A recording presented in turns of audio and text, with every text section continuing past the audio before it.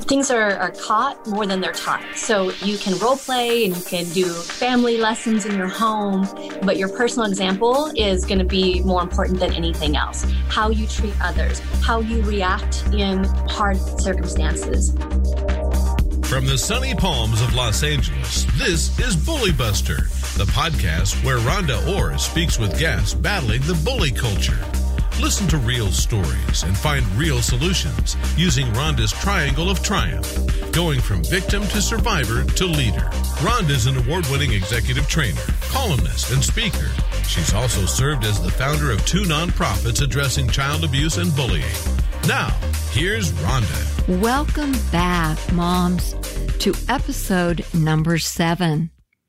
Today, I'm going to introduce you to a truly extraordinary woman. Jamie Villalobos is an entrepreneur living in Thousand Oaks, California. Along with her husband, Sean, she started Team Revolution Incorporated, which is a financial services firm. They serve upwards of 3,600 associates in 30 states and Canada. She's a mentor for those looking for financial guidance. And get this, Jamie and Sean became debt-free and 7-figure income earners before they reached age 30. But you know what? Jamie has always put her family, she has 4 kids, and her faith first. She's learned the value of teaching all of her children differently based on their individual personalities. That's especially true for her oldest, 14-year-old Daisy. Jamie has faced a childhood of abject poverty and family sexual abuse with genuine hope, persistent strength, and all the moral strategies that she values in any relationship. Today, we're going to focus on how we, as moms, or anyone who helps or guides girls in any way, can overcome bullying through our triangle of triumph. Jamie is the epitome of being an example of choosing not to stay a victim. And we discuss the difficulties of making that choice.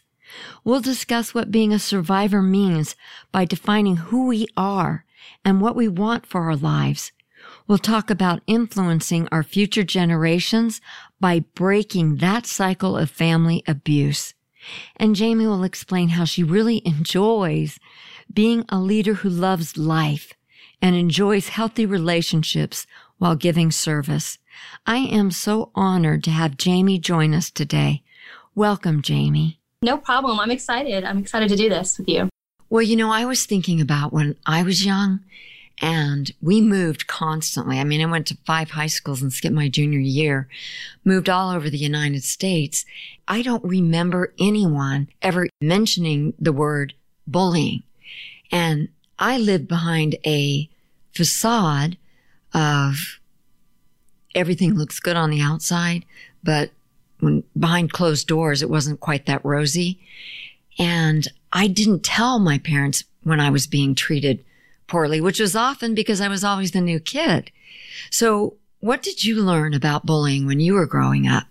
You know, honestly, in our schools, it wasn't a thing that was really taught or talked about. You know, obviously it was happening. We saw it all the time. There was no assemblies on it. There was no one talking about it at school or really at home. I just remember, I think one time my mom was like, if you ever get picked on, just punch him in the nose. Like that was really all the lessons I got on stuff like that. So I didn't come home and say, hey, this happened today at school. Today, I think it's a little bit different. There's a little bit more awareness. I'm happy about that. Well, there is a lot more awareness. I go into schools all the time and speak to the kids, and they're used to the word bullying. However, one time, not too long ago, I was invited to talk to the principal and vice principal about speaking at their school. They told me, please come and speak to our school, 3,000 high school kids, but don't mention the word bullying. What? What? No, I can't do that. I'm sorry. And I think sometimes it's because of funding. They get public funds and they don't want to admit that they have a problem with bullying because they have all these programs going on. So how is Daisy learning about bullying in your home and at school? Honestly, I think that at her school, there's awareness about it, at least. There's a school mascot that she had in her middle school and elementary school that was a frog, that his main topics were be kind and anti-bullying messages. They've had several assemblies about it and guest speakers. It's talked about, at least. I have 4 children, ages 4 to 14. My daughter's 14.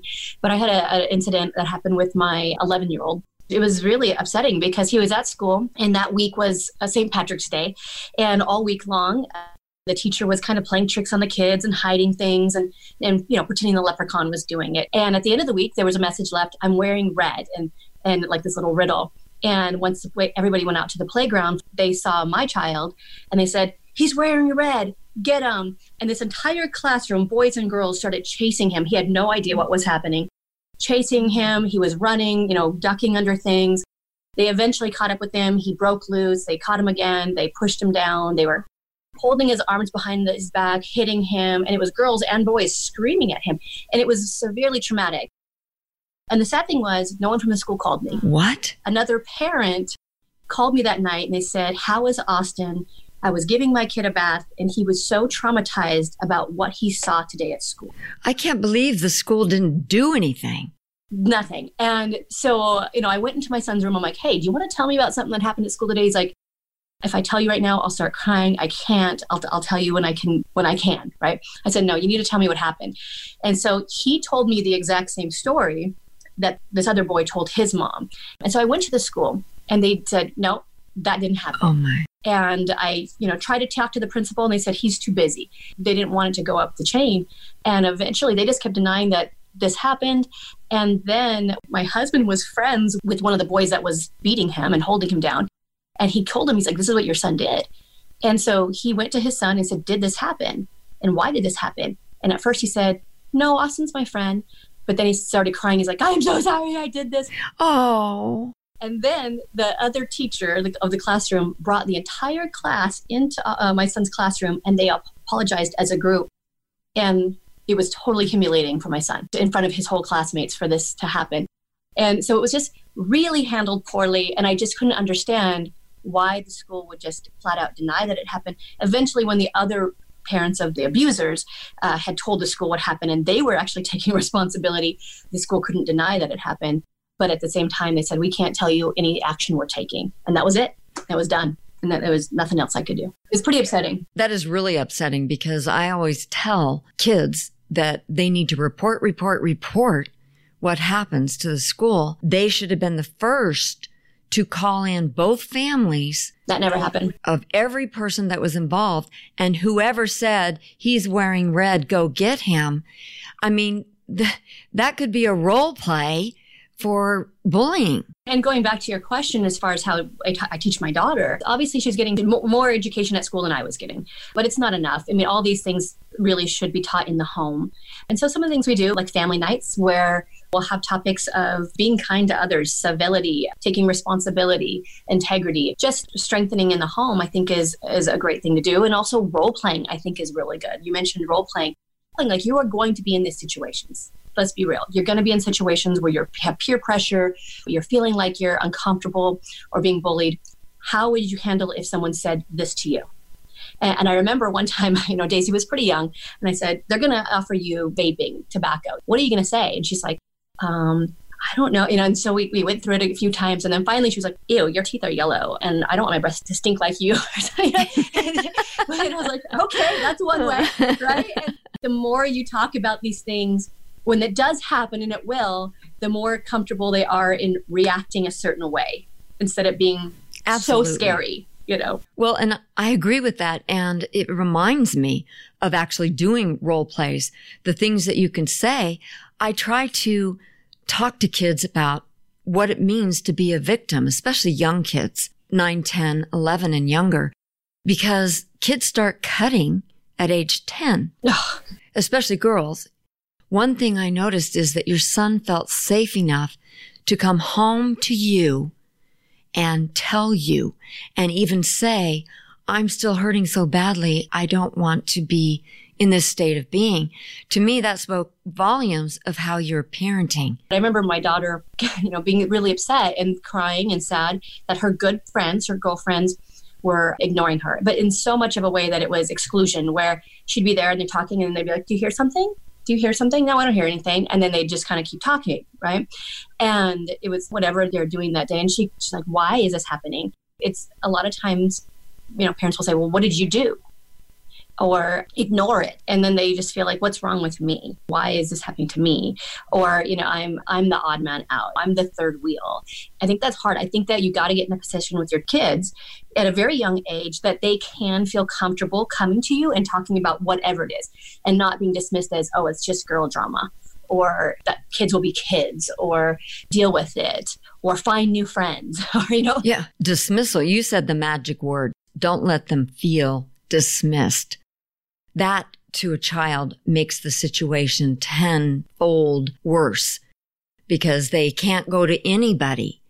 I mean, I'm a real advocate of having a school counselor at each school, but I tell young girls that their first line of defense is their posture and eye contact, and walk up to that person, even if it's their best friend, and say, stop bullying me, turn, don't engage, and walk away.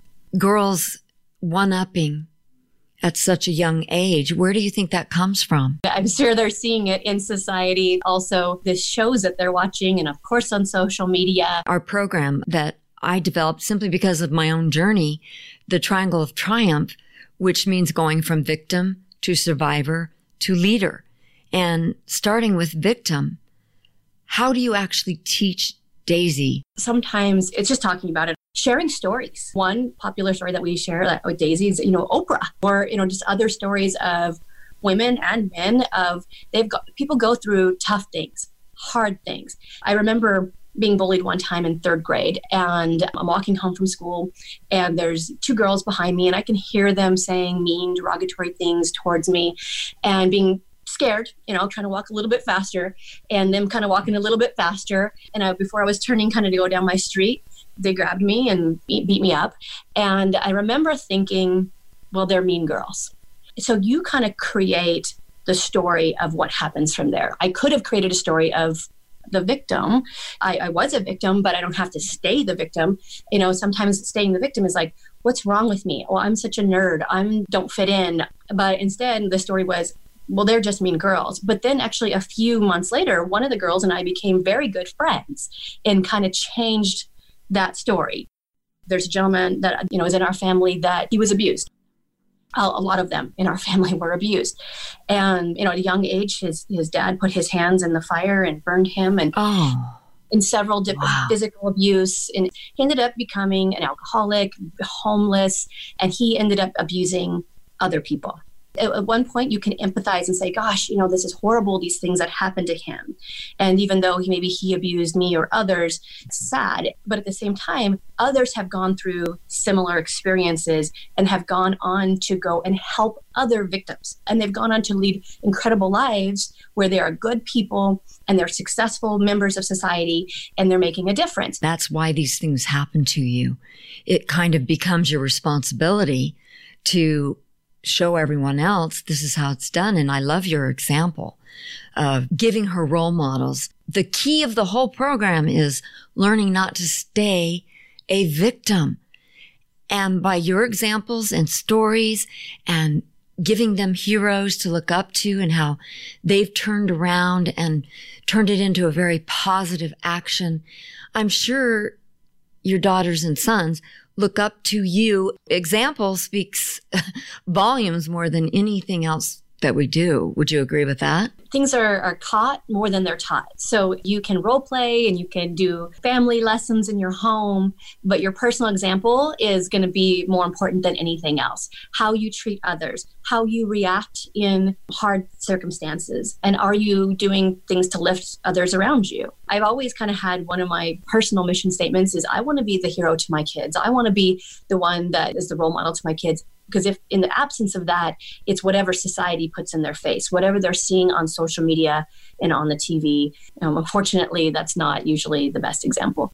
And whatever is funny. We had a campaign of JK doesn't make it okay. The whole world just thinks everything is so funny. And the kids have been extremely hurt by not responding in the way that others think they should. Isn't it funny that a text message, for instance, I don't know if Daisy's ever encountered something like this, but a very popular message is, you're stupid, you're fat, you're ugly. Why don't you go kill yourself? Oh, I was just kidding. Why are you so sensitive? Oh, you're such a drama queen. Get over it. And so how do they learn to get the right kind of attention? I think that no matter who you are, you need the right kind of attention. And so I think as leaders and role models and parents, we really need to be giving the right positive attention. I have a thing that we call in business leadership, but also in my home, is called EPR. Like CPR, right? When someone's dying, they need CPR, Yeah. They need CPR when they're dying, right? Right.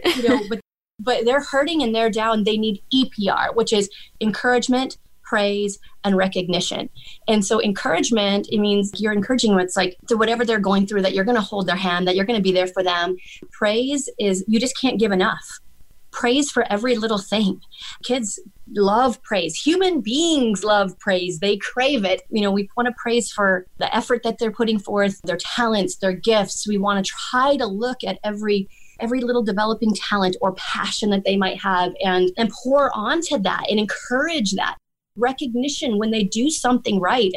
And so I have 4 kids, and they're all so different. They all have very high self-esteem. Daisy thinks she's going to change the world, Good. Even though she's a young 14-year-old girl, but she in her mind thinks, I'm going to change the world because I'm a natural born leader. I have a talent and a gift to lead others and to help others. But Austin, he's more of my jock. And for him, I tell him listen, whoever you marry, they're so lucky because you are so thoughtful and so kind, and you treat women so well, and you always are good to the elderly and good to kids. You have such a heart.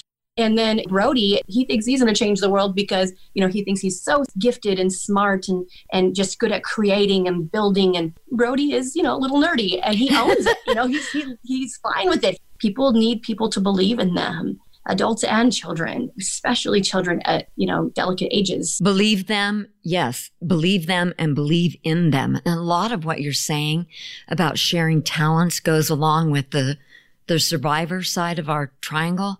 Define yourself before others do, because bullies want to define you in a very negative way.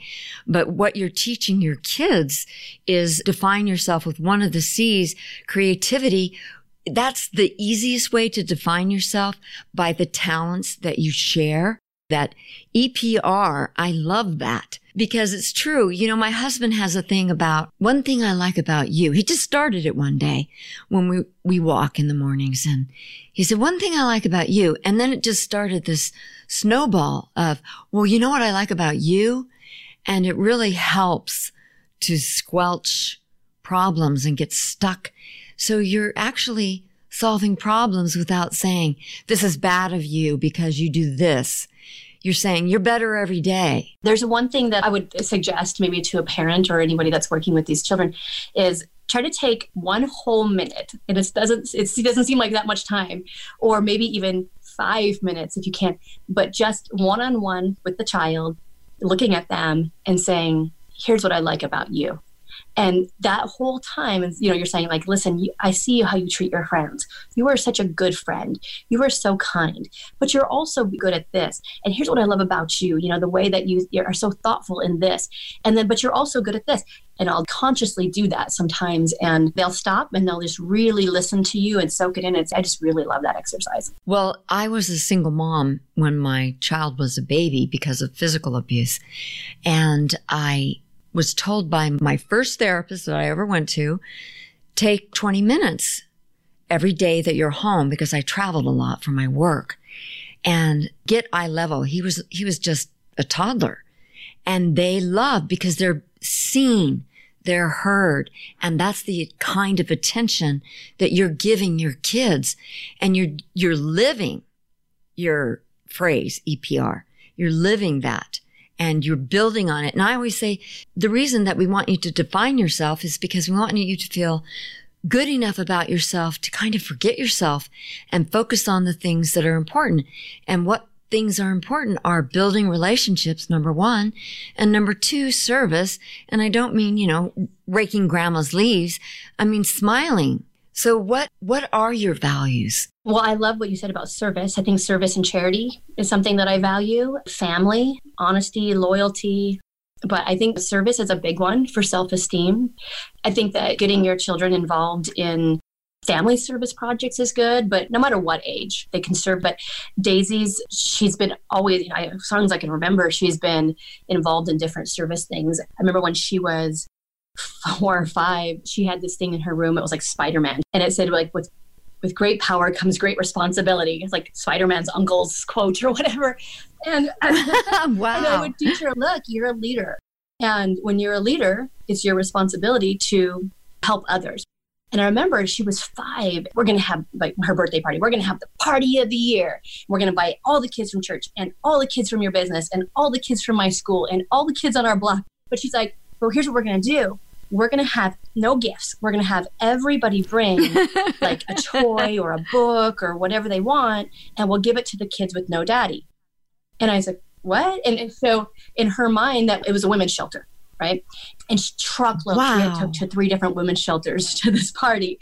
But I thought that was so interesting. And then she was a little older, and she took it upon herself to do hot cocoa stands and lemonade stands. And she raised about $1,200. And she went and bought all these gifts. And Christmas Eve, her and I went down to Skid Row. And she gave out she wrapped them all herself. I don't know, hundreds of gifts. And she gave them out to the children at Skid Row. I just think that those types of things, having your kids involved in, whatever it is, charity projects, grows their strength and their character. She has this group at school that they play sports with the special needs kids.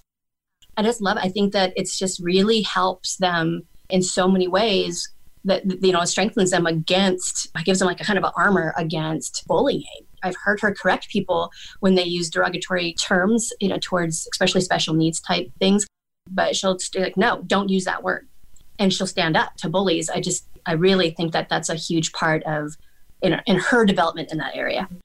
I'm so glad you mentioned special needs, because the special needs kids are bullied the most. How do you care about them? You listen, you ask open-ended questions, who, what, where, when, why, how. And that kind of training that I used to do as a corporate executive, why aren't we teaching our kids these things? And it sounds like you are. Yeah. And one thing that I just reminded me of this is like, the EPR, it's encouragement, praise. And then the last one's recognition, which I didn't mention, but recognition means actually giving an award, publicly recognizing people. And so when another parent or someone mentions it to me, I will do a public award ceremony in my living room, right? Buy these giant oversized candy bars. It's like, this is what happened today. Miss so-and-so called me. The teacher called me and told me that Brody did this. And what a great strength of character and kindness and that he showed. You're talking about how they become confident, how they cherish civility, how they have courage, right? Do you ever use the word courage when you recognize them? Yeah, courage, or you're so brave. This is a hard thing and you did it anyway. That's what champions do. That's what leaders do. Tough things happen, but you did it anyway. That must have been a hard thing to stand up for your friend when that happened. It's not easy. Probably other people watched it happen and didn't do anything about it.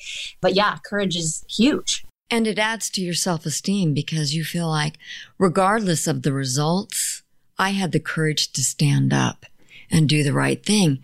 And I think it's so hard for kids to stand up as a witness to bullying because they think, I don't want to get bullied like that too. Right. And at the same time, I think even what we've just witnessed with the cops that stood by in the George Floyd situation of Black Lives Matter is that you can't stand by. Kids have been bullied to death, literally. How do you address that with your kids? I don't know. Maybe I'm a strict parent, but I don't let my kids play Fortnite. And it's a video game. They said it's the most highly, what I've read about it, it's the most highly addictive video game out there right now. One 12-year-old boy I just read about hung himself because he had broke his screen and the dad was going to buy him a new one. And he was just super highly addicted to this game. Oh. So he's getting bullied and stuff, but how Austin had actually combated it was sticking up instead of kind of fighting, he felt very helpless because he didn't want to stand up for himself because of this other child, thinking like, yes, he's doing this to me, but he's probably been bullied himself. He's special needs. But instead, what he started to do was stand up for the other kids that were getting bullied. And that actually increased his confidence. And then the other thing went away. Perfect. Bullies don't bother people that they're not allowing their power to be giving away. But that's not to victim shame, because oftentimes bullies still get the best of you regardless. And Austin is really young to be able to start doing something like that, being the example. And it leads me to one of the other 5 C's, communication. So it sounds like you have a natural gift, or did you develop your body language, your tone of voice, what words you use? Was that something that you developed, or just had a natural gift for it? I don't think it was a natural gift. I actually am positive it wasn't. But I grew up in poverty. I was abused sexually in different things. But I grew up thinking, instead of I'm worthless, or instead of, yes, things happen to me, but I don't want this for my family. Changing kind of that script of dwelling on it, of what's wrong with me or those things. What do I really want my life to look like for my kids, for myself? Instead of looking at what going forward versus kind of keeping myself in that victim. But I eventually became a student of leadership, and then a student seeking out mentors in lots of different areas, but also in communication, because if you are going to make a difference in others' lives, you need to be able to communicate a message that individual can receive. I had to be a student of it. I had to get better at it. I had to do more of it in parenting. Again, each one of my kids is totally different, and I do talk to them differently. With Daisy, let's just, even for an example of just getting up in the morning, I'll come in a room, flip on the lights. I'm like, up and at 'em, let's go, champ. And I'll just shut the door. Right. Whereas I go into Austin's room and I'll make it a game. Sometimes I'll jump on his bed, like, earthquake, get out of bed. I'll do start hitting him with the pillow. I guess have to play as kind of his form of communication. And with Brody, I'll just kind of snuggle up with him and I'll sing him, the good morning. It's like this Good Morning Birdie song that I sing. I just had to learn, that different people have different needs. Communication is different. And so I just have been a student of it and tried to get better, and obviously not perfect. We're all, works in progress, but I do want to improve in these areas, especially with my own family. I, like you, was sexually abused. And then I became, as an adult, I was ostracized from family members. And it's so hard to realize that your family can participate in abuse. And it's just hard. Yeah, well, it was a family member of mine, so. Yeah, it's so hard to do that, but I did the same thing you did. I developed my first nonprofit, Stop Child Abuse, theatrical organization and productions, and I produced theater to create funds and awareness for already existing child abuse organizations like Children of the Night and Kids Peace and those types of things. And that helped me to even start my journey of not staying a victim, learning how to do that. But we can become a victim again, and you don't need to be ashamed. It doesn't mean you're weak. It doesn't mean you should be embarrassed about it. What do you tell Daisy and your other children about if you do become a victim again? Well, like I said, I think bad things happen, and we don't have to, that doesn't have to be our script in our mind. So we could create in our mind, well, I'm not worthy, our self-worth, or what's wrong with me, or I'm maybe even deserve this. Yeah. I'm a nerd, or I'm a whatever. Why can't I be like them in comparing? Or we could change our script to maybe even feel empathy for those abusers. Well, look at what happened to him when he was a child. Not condoning it, not condoning that behavior whatsoever. Doesn't mean I'm going to put myself in a position for it to happen again, hopefully. Going now to overcoming it, or you call it survivor, this is what I want from my life. Thinking about going forward, the person that you're going to be, the things that you want to create. I tell Daisy, you can be a consumer or you can be a creator. You can sit there and be on social media and soak up all this whatever as a consumer, or you can go out and create something that will be someone else's consuming, good or bad, right? And so that creating mentality of what you want to manifest in your own life, what you want your future to look like. I think what we think about and what we dwell on, we bring about more of. It's hard in life. We're all going to have hard times. We're all going to have sickness, death, trials. adversities and temptation.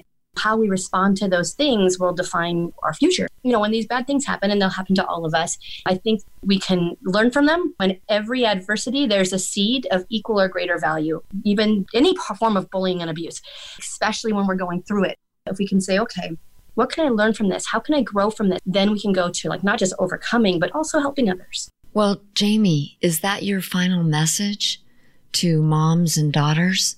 Or do you have anything else you'd like to say? I guess just girls, women, moms, there's two of you. There's the gal or girl, that is, and the one that is to be. There's that second, better version of you. And so to get there, you're going to go through the peaks and you're going to go through the valleys. You're going to go through the victories. You're going to go through the struggles. But remember, try to envision what that second version of you looks like, the good that she's going to do, the things that she's going to create, the leader or mentor or role model, communicator, whatever that you're going to be, and really get a clear picture of who she is and be excited about that instead of it's hard. I am so thankful for our conversation, Jamie. You have enlightened everyone. Moms are going to be so excited to have this message and see how you took the horrible adversity in your life and switched it around and became a leader, what you do, and the hundreds of people that you affect with your goodness in your life. Thank you. Thank you.